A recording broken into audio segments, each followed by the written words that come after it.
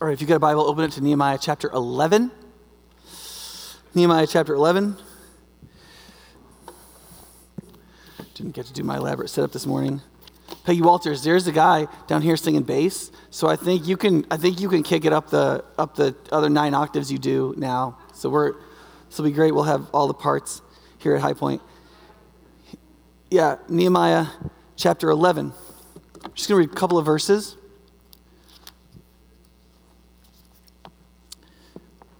Now, the leaders of the people lived in Jerusalem, and the rest of the people cast lots to bring 1 out of 10 to live in Jerusalem, the holy city, while 9 out of 10 remained in their towns, in other towns.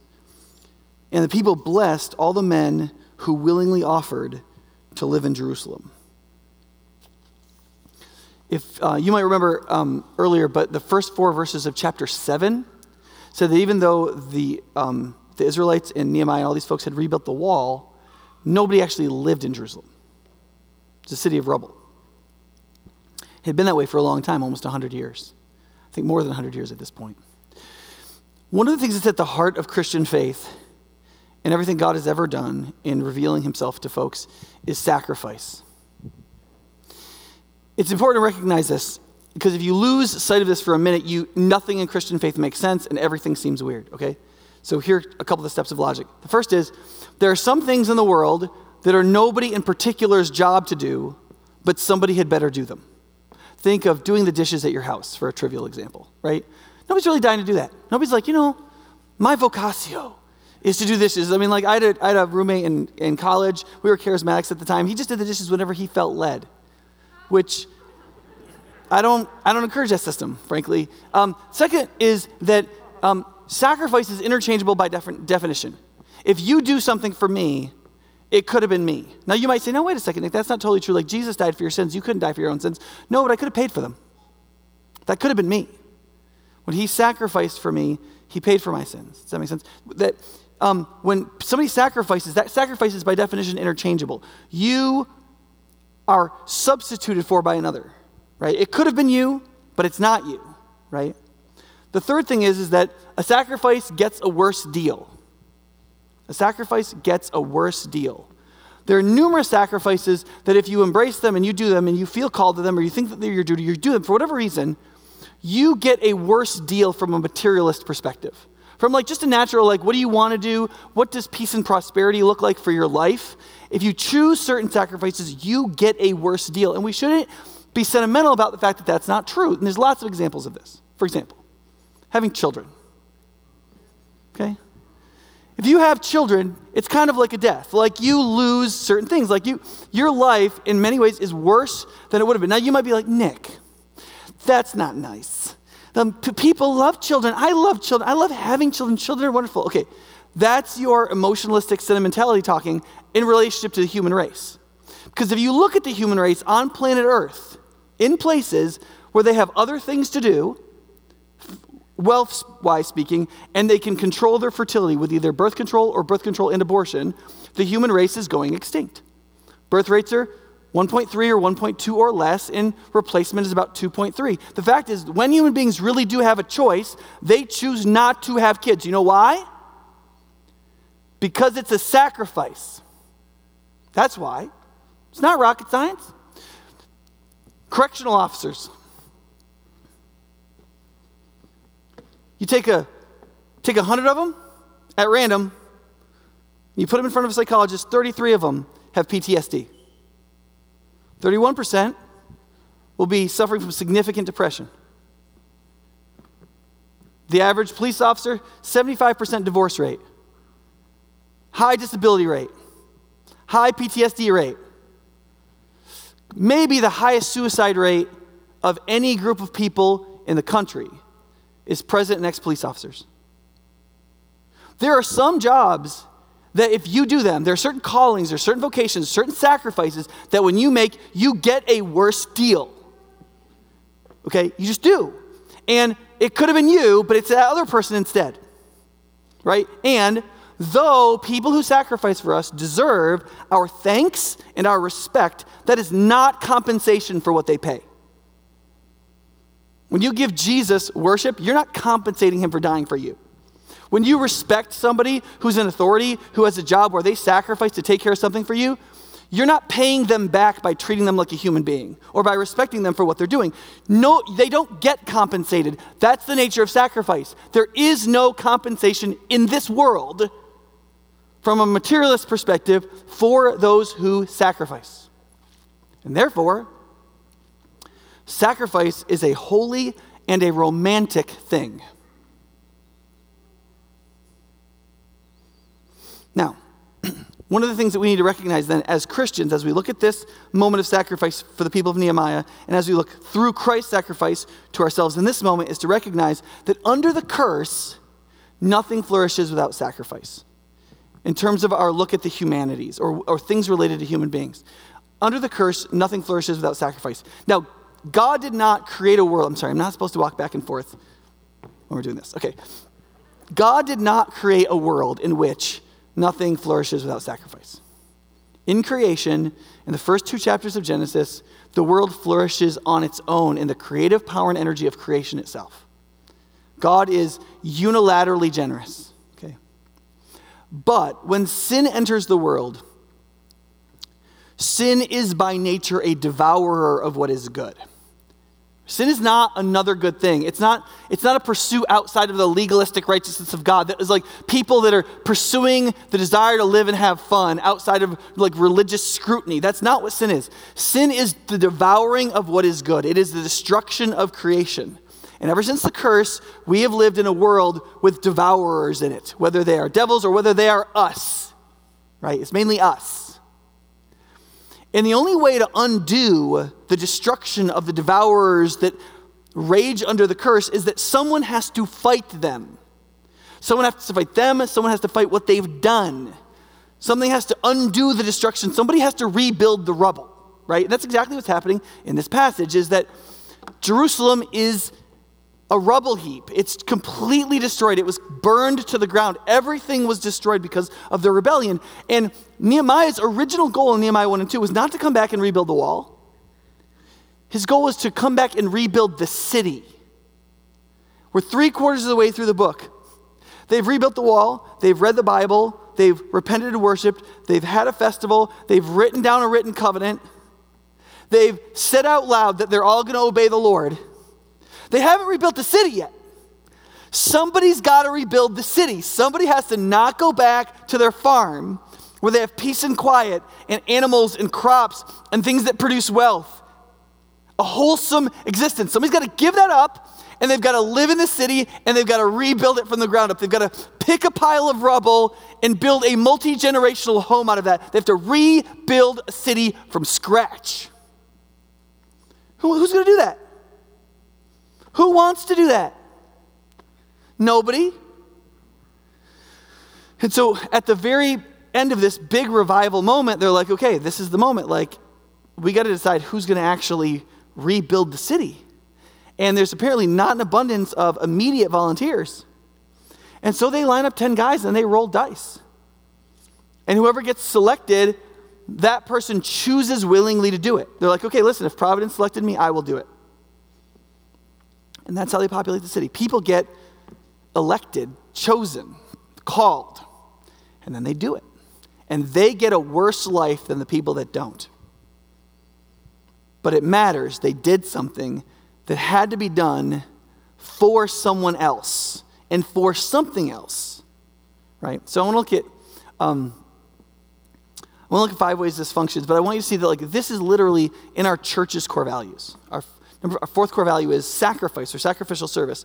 That as we're becoming a community of sacrificial generosity, we recognize that a result of gospel motivation and the price of influence is sacrificial service. Therefore, sacrifice is necessary in order to make the gospel believable to many who are skeptical and to accomplish the work of ministries that save lives and save souls. Christ sacrificed his own life to save.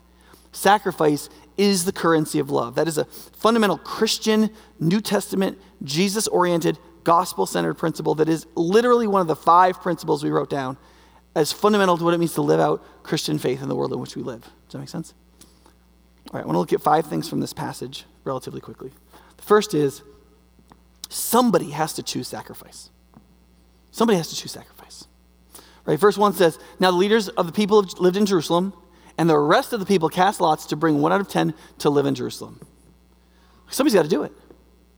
Some proportion has to sacrifice something about their life, if not their whole life, for the good of other people. In the human race, for any good that flourishes under the curse, some subset of people have to make some level of sacrifice for that to happen. And they don't get compensated for it in this life. Right? Now, one of the ways that that's important is that you and I have to recognize that there are ways that we should be responding to that. So, for example, the second thing to think about is that being thankful and respectful, that we should be thankful and respectful to the sacrifices of all as we see them. So in verse 2 it says, and the people blessed all the men who willingly offered to live in Jerusalem. Right? I imagine they should be thankful to their wives and children as well, but you get the point. That the people who didn't go recognize that the people who did go should be blessed and commended and thanked and respected for what they did. Now, this is a fundamental principle of Christian faith. If you look through the scriptures, you'll see this over and over and over again, that there are lots of groups of people who it's assumed they have sacrificed for you, and therefore you should accord them respect and thanks. For example, in the book of Leviticus, it says, when somebody with gray hair enters the room, you should stand. Right? Why is that? Because you're supposed to actually assume nobility on other people. You're supposed to assume it, right? So, for example, think about whether or not you think our esteemed president is noble, right? Now, think about whether or not you think the people in the press that write about him are noble, right? There's a lot of people who would say no to one or both of those things, right? But I guarantee you that if you took your average staff writer at CNN or MSNBC and you're like, you're not a noble person because of how you're behaving, they'd be really hurt. They'd be like, how could you talk like that about me? Like, what do you mean? Right? Here's why. Because we give ourselves the benefit of the doubt that we act like honorable people. But we find it easy to believe that other people are not acting the best they can in the situation in which they found themselves, especially if they're in positions of authority. And make no mistake, in many positions of authority, sacrifices are being made. Right? And so one of the things we have to recognize is that we should recognize that people all around us are making sacrifices for us. What we tend to think, especially at this moment of division culturally, is that everybody is trying to pull something over on us. That's what we tend to think. And so we're unthankful and disrespectful towards everybody. But in fact, even the people that you're angry about are like doing work on your behalf. Like, I've been really frustrated for months at the Dane County folks that are like deciding when we're supposed to wear masks and how much of this we can do and when we can go there and how many people, whatever. They've been annoying the heck out of me, right? I don't like the way they talk about science. I think it's really partisan. I think the decisions that they made have not been tracking with how things have changed scientifically and medically. I'm frustrated with them, right?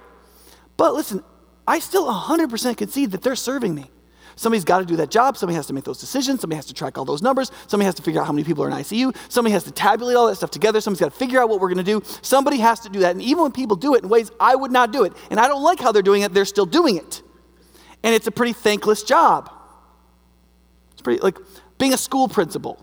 Or I remember I was at a meeting about when they were calling a new district superintendent, and I was in this, it was like a focus group for ministers. And there were ministers that were like, well, we need somebody who's really good on this and really good on this and really good on this. And then we had other, and it just went around. I said, listen, here's my only input. We need somebody who's a martyr. That's what we need. Because whoever comes here, everybody's going to hate, and they're going to treat them like they're garbage, and nothing's going to be good enough, and everybody's going to be angry at them, and it's a completely no-win situation. There's no way to win as the superintendent of Madison Public Schools. There's no way to win that game. It's like a choose-your-own-adventure book where you die on page 85 every time, okay? And so whoever you pick has got to be a person who accepts that, right? And of course, everybody laughed, and the consultants were like they were chuckling because they were like, yeah, but nobody will say that. But it's true. And so a Christian who understands the gospel and understands how everything under the curse that goes well because somebody sacrificed, either momentarily in a particular season, like we think about healthcare workers right now that are under particular strain and particular risk. We're like, oh, these guys are heroes. Well, They were taking care of sick people for a while before this happened, right? But that's a momentary thing where we're like, oh, that's really cool. But there are all kinds of people that serve us all the time, like your parents or police officers or correctional workers or the military that we never interact with in places like this if you're not close to a military base. There's all kinds of folks who are doing things for which they're not really compensated and they could have done something else. Sometimes we think of police officers or maybe some things we're like, well, those people probably couldn't have done something else. Well, no, they could have. Right? I mean, maybe there's some people doing some low-level skill jobs that are serving you, like stocking shelves, and you're like, look, person does that job because they're not doing another job. They haven't invested in their human capital. They didn't do well in school. Maybe there's some jobs like that. But most jobs in which people make real sacrifices for us require intelligence and capacity and skill and experience. And they definitely could do something else. They just choose out of a sense of duty, out of a sense of calling, out of a sense of something else to do it. Just like a parent chooses to have a child. And therefore, the default for Christians should be thankfulness and respect, especially when our knee-jerk reaction is not to. Whether that's your parents, whether that's the police, whether that's the politically elected person ruling over you in your city, state, or nation. And ultimately, it relates to God in its entirety. Because listen, you may be like, well, I wouldn't feel that way about God. Yes, you do feel that way about God. You do not particularly appreciate how he's governing the universe. You don't. There's things you're frustrated about. You wish were totally different, right?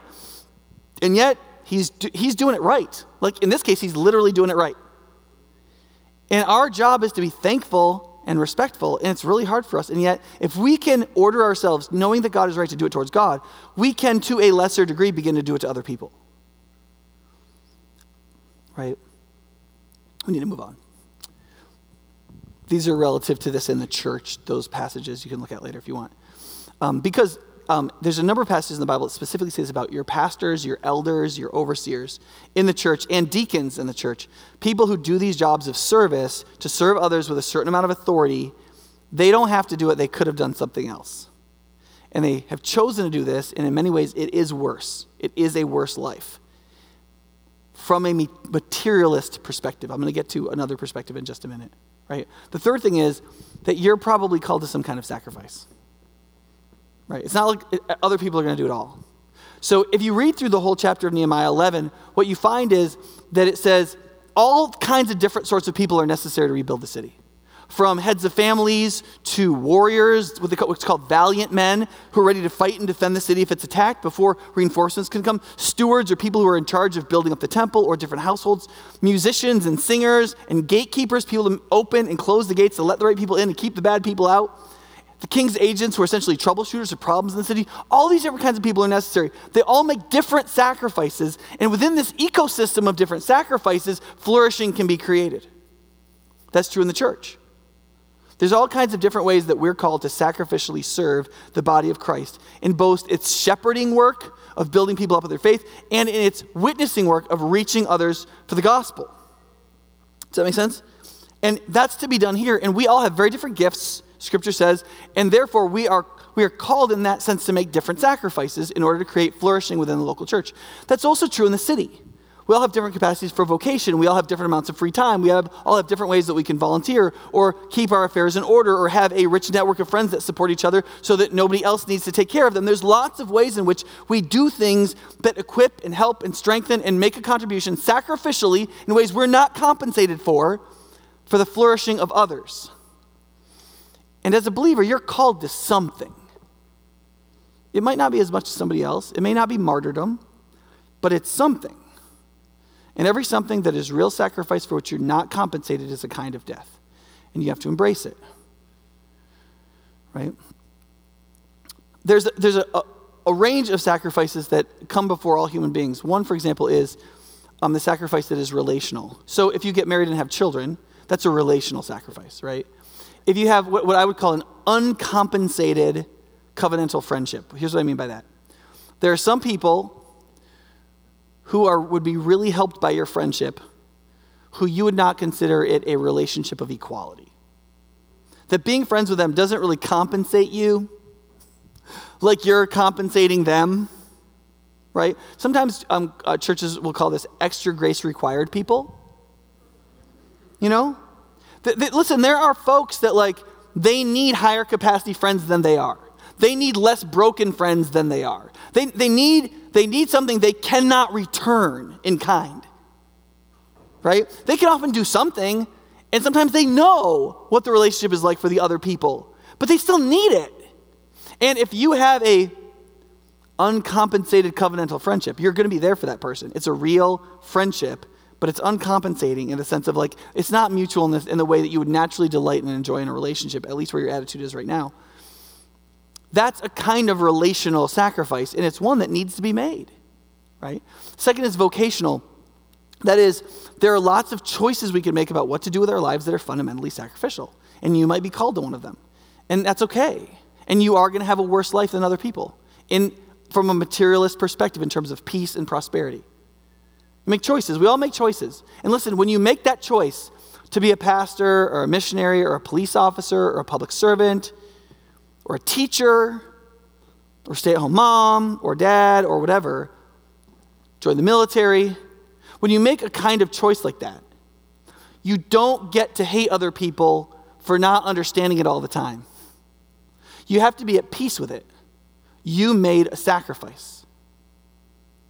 It was good. It is good. It's fine. You aren't getting what everybody else is getting. You don't have the leisure that they have. You're not being compensated the way they are. They are getting peace that you don't have. They are attaining the prosperity that you're making possible, and they don't recognize that. That's all true. It's fine. Because you're not a materialist at the end of the day if you're a believer. Right?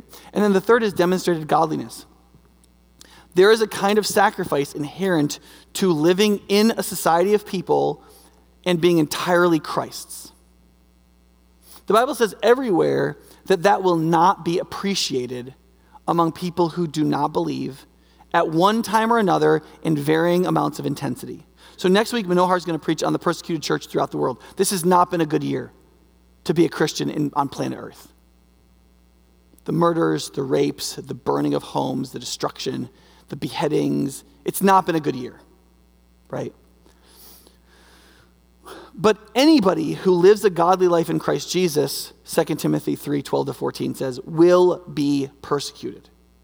People are not going to like you for doing what's right, for saying what's true, for choosing what's good. At some point, listen, it doesn't mean that people hate you holistically, but there are people who are just, you're gonna hold some view because you're a Christian, and everything else in your life might totally fit theirs, but that one is a signal to them that you must be a terrible person and they should hate and resist you.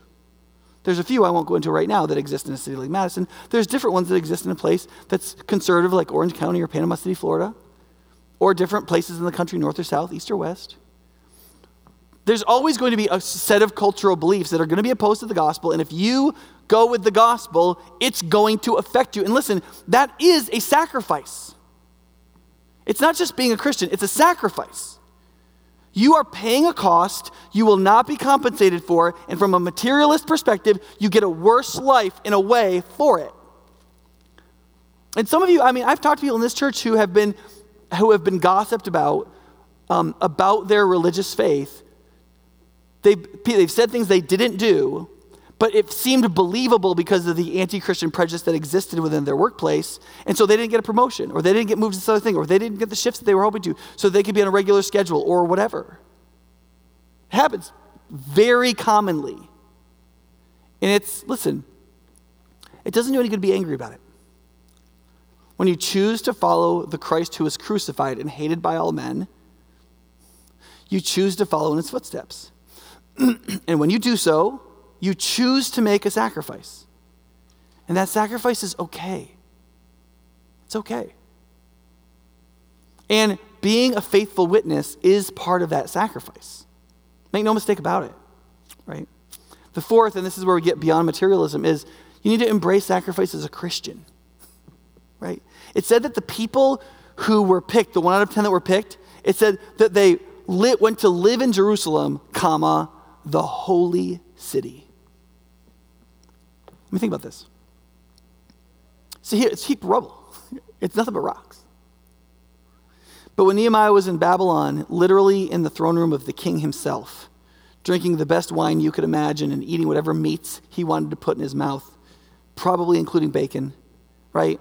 He wept and was broken, and you could see it on his face, and you could see it in his eyes that he longed to go to that heap of rubble and to forsake everything that he enjoyed in the king's palace because he loved the holy city. In the canon of the Bible, this is the first verse that calls Jerusalem the holy city. I've listed the others here for you if you want to look at them later. Jerusalem, the holy city, that pile of rubble. You see, Nehemiah and these 1 out of 10 men and their families, they realized there was more to these stones than just a heap of rubble. They realized that this place was supposed to be the home of the people of God, where God himself dwelt. Right? That where his temple would be, God would specially dwell. This is where the people would gather for all the great festivals of God. This was the jewel of the Levant, the land of Israel. It was the home city of the tribes of Judah and Benjamin, the tribes that had returned from the exile. It was everything. It was everything to them. They saw more than just the materialist reality of the stones. They saw that they were chosen to rebuild the holy city. And it would matter for generations, and that they were rebuilding the place where the bones of their fathers were buried, and they were rebuilding the home that God was making for his people where he would dwell with them. And all of that was mystical compensation and the romantic nature of their hearts, and it overwhelmed the material loss. That's called, I just use all secular terms for that. What that's called is faith. That's what that's called in the Bible. You can see this, one of the things Christians have to embrace then is the dignity of the suffering of sacrifice, that what it means. And you have to not just be like, yes, sacrifice, it means, no. You have to get to the point where you're romantic about it, where you feel something, where it does something to your heart, where you're like, I want to walk the road of sacrifice. Right? It's the feeling that a man has when he chooses to propose to his girlfriend to make her his fiancée so she can become his wife. He knows she has problems. He knows it's going to be hard. He knows when they have children he's going to get ignored. He knows that it's going to be harder than he ever thought it was going to be. But because of how he feels about her mystically, because of what she represents to him, because of what she means, not just who she is. Wants to walk whatever road that is so that he could be near her and with her and be hers and she could be his and all that comes with that. Right? And so what a Christian has to recognize is that one, you are suffering with, for, and like Christ himself. The idea for Christians that you could suffer in the path of Christ like Jesus and even for Jesus is a concept of absolute dignity. Right? In the book of Acts, it says that when the disciples were beaten publicly, when they were supposed to feel completely humiliated and lost their personal dignity, they went away, it said, rejoicing because they were counted worthy to suffer for the name. That is the name of Jesus, the reputation of Jesus. Because they recognized this, that by telling people the truth, by being a faithful witness, and then by being persecuted for it, they were doing literally the work of Christ. They were standing in for Christ himself. And that's what every Christian does. You stand in for Christ himself. It says actually in Colossians 1:24, Paul says, I rejoice in what I suffered for you, and I actually fill up in my flesh what is still lacking in regard to Christ's afflictions for his body, which is the church. Paul says this, I don't care how much I've sacrificed for you. In fact, I will fill this body and its flesh up with suffering. In what is lacking in Christ's afflictions. What does that mean? Christ died plenty for sins. What it means is that Jesus' whole ministry was affliction. Whenever he told anybody the truth, he got afflicted for it, so that he could find those who'd be willing to believe. And so in that sense, Jesus' suffering wasn't enough. He paid enough for sins, but he didn't tell everybody in the whole world about the love of God and the covenant we could have and how God offers forgiveness of sins and how he tells us the truth and how he invites us to redemption and how he'll fill us with his spirit and how he's a plan for our eternity and he wants to give us significance and meaning in all kinds of ways. and to be hated for telling people the truth so that you would find those who would believe it. That suffering was incomplete in the life, death, and resurrection of Jesus. It was unleashed when Jesus poured out his own Spirit into those who would become his representatives in all the world. And when we walk by the Spirit to do that work, we are suffering with, for, and like Christ. God is counting us worthy to suffer for the name, and he does not leave any sacrifice ultimately unrewarded. So it says in the book of Acts, or Luke 6:38, he says, when you act with generosity, which is always a form of sacrifice when it's really generous, you'll receive back a portion, shaken, packed down, stuffed together more than you thought. He is a disproportionate rewarder, but not in this life. He doesn't take away the dignity of your loss. And you need to remember something about romanticism itself. Romance requires tragedy. There's a melancholy spirit to the nature of walking in the world under the curse, where tragedy and hope come together in a kind of love where one is willing to bear anything for the good. In a broken world, you have to feel the tragedy of it and the hope of it together. And you have to recognize the truth of the loss in this world and mystically and in faith see the reward that comes in the end and be willing to wait for it. Right. The last thing, and really quickly, is that we need to let our appreciation for sacrifice in general heighten and sharpen our appreciation for the sacrifice of Christ himself. Right? So, preachers and Christians and mentors will always tell you, love Jesus more. See what he's done for you better.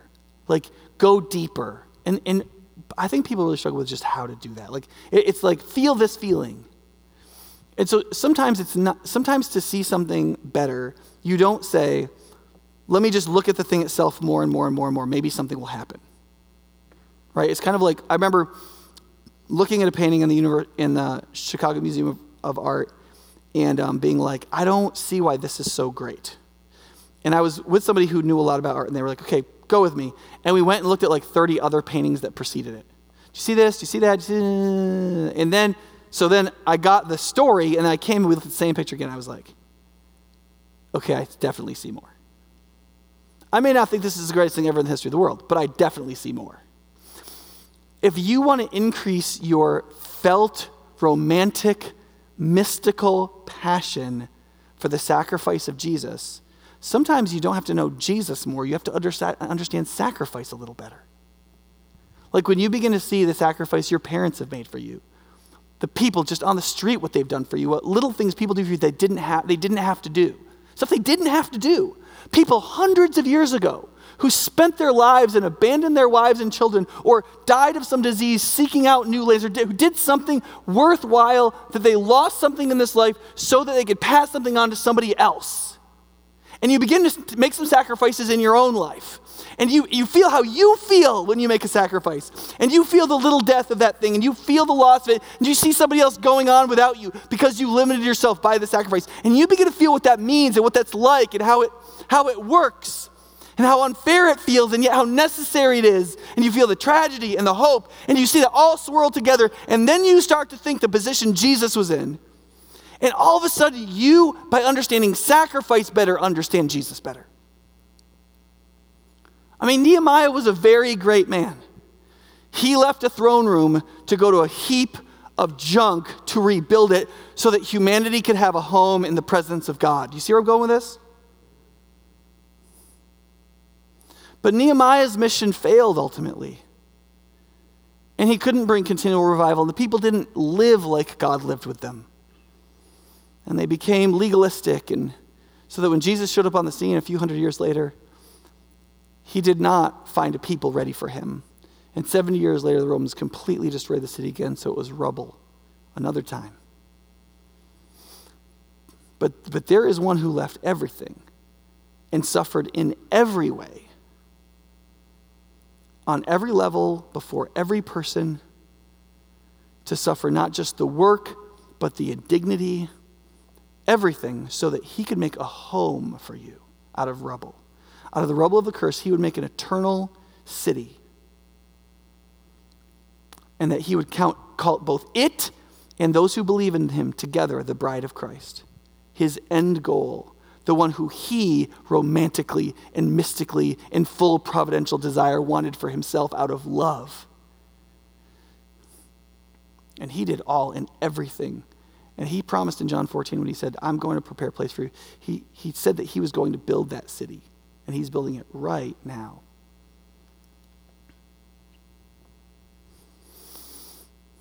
So as you grapple with the Christian concept of sacrifice and the human concept of sacrifice, and if it can build your understanding of what sacrifice really is and what it means and how it functions, I think in the end it could lead to us recognizing how important it is that we do it as Christians and that we see the sacrifice of Christ better so that it can move us to be not a materialistic romantic who wants to lick the earth or an emotionalist romantic who just wants to hold somebody and make a connection, but a kind of mystical romantic that sees truth and the one who is truth, but who is immaterial and who lives according to that truth and the one who is that truth in this present world, so as to make it better and to sacrifice for the material things and the people who are in it. The right kind of materialist, the right kind of emotionalist, because they are the right kind of ascetic, because they mystically are connected to the truth and the God who is that truth in faith, and namely, and the one who perfectly showed how to sacrifice for that faith, the man Jesus Christ. Let's pray. God, as we take a few minutes to sing and to celebrate the Lord's Supper or communion, and as we ask questions about this and so on, I pray that you would apply, and press in and illuminate and affect us by your Spirit. Holy Spirit, we are dependent on you. We have devouring hearts that were born in the curse, and we need you to help us to see light, to find our gravity in you, and to be moved and changed by your truth. Pray that you do it in Jesus' name. Amen.